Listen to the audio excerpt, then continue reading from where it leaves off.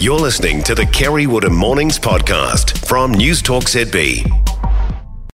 The cost of school lunches is $325 million a year. Is it value for money? Anecdotally, some schools say yes, absolutely. They have seen levels of concentration improve. They have seen children able to settle into their class, that they are happier, that they are healthier. That's anecdotally. Treasury, who's crunched the numbers, says no. $325 million a year is not value for money. A report into the Lunches in School scheme, which launched 4 years ago, shows there's been no impact on school attendance. That's what I was really hoping for. For Māori learners, there has not been better levels of concentration in class. Anecdotally, we might have heard that some teachers have seen improvements, but we've also heard, anecdotally, of teachers taking lunches home so they don't go to waste, of lunches being donated to food banks, and at least one pig farmer in the Waikato building up a glossy, plump drift of pigs thanks to the drums of discarded school lunches that would otherwise have gone to the tip. Education Minister Jan Tinetti said a couple of weeks ago that any money spent on children is money well spent. Well, no, Jan, it's not. Incorrect, Jan. The money has to be spent on schemes and programs that actually deliver a result.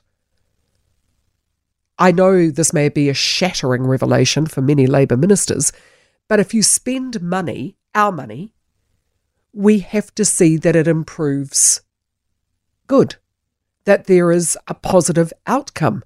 You can't just go on throwing good money after bad if you're not getting a positive result as a result of the spending.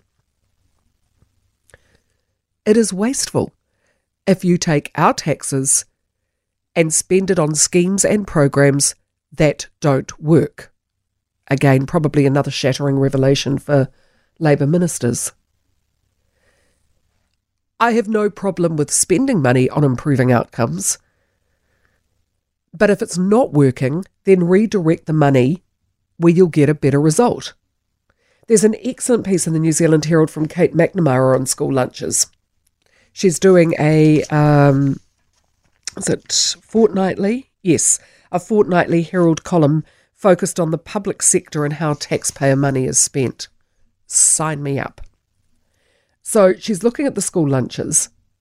The program is offered in 25% of New Zealand schools, which show the highest levels of deprivation based on the Ministry of Education's Equity Index. It cannot be spread further because contingent on lunches going into schools is the fact that it must be offered universally. Every kid has to have one, whether they need it or not. To do otherwise, argue the architects of the scheme, will shame children.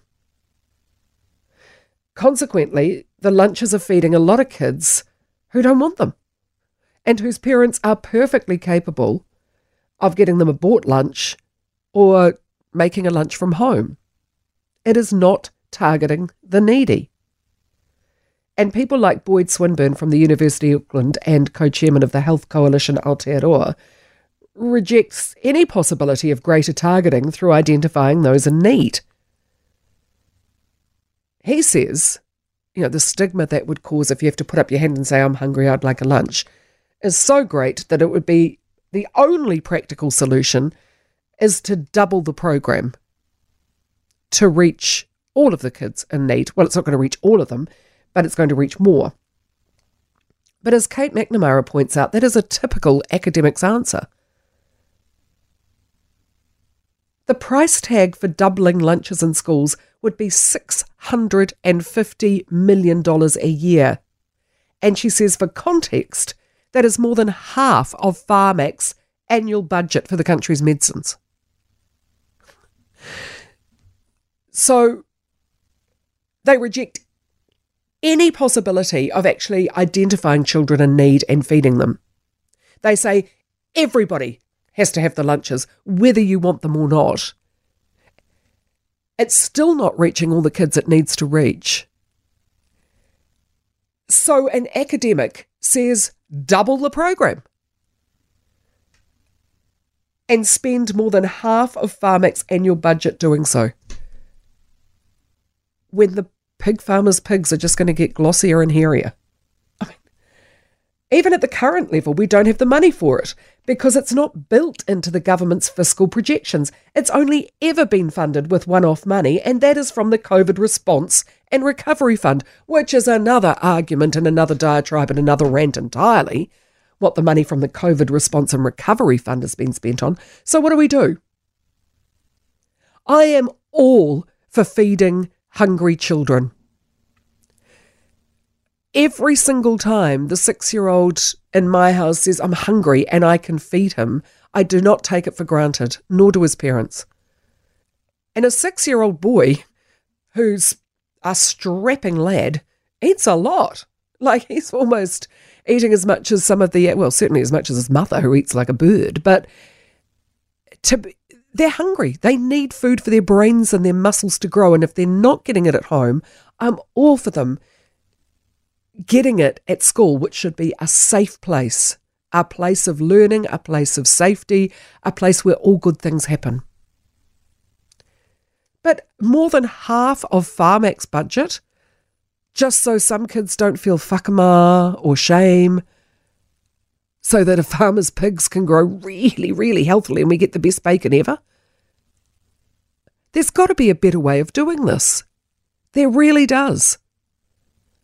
Giantonetti is quite wrong when she says any money spent on children is money well spent.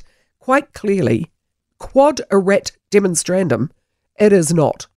For more from Kerre Woodham Mornings, listen live to News Talk ZB from 9 a.m. weekdays or follow the podcast on iHeartRadio.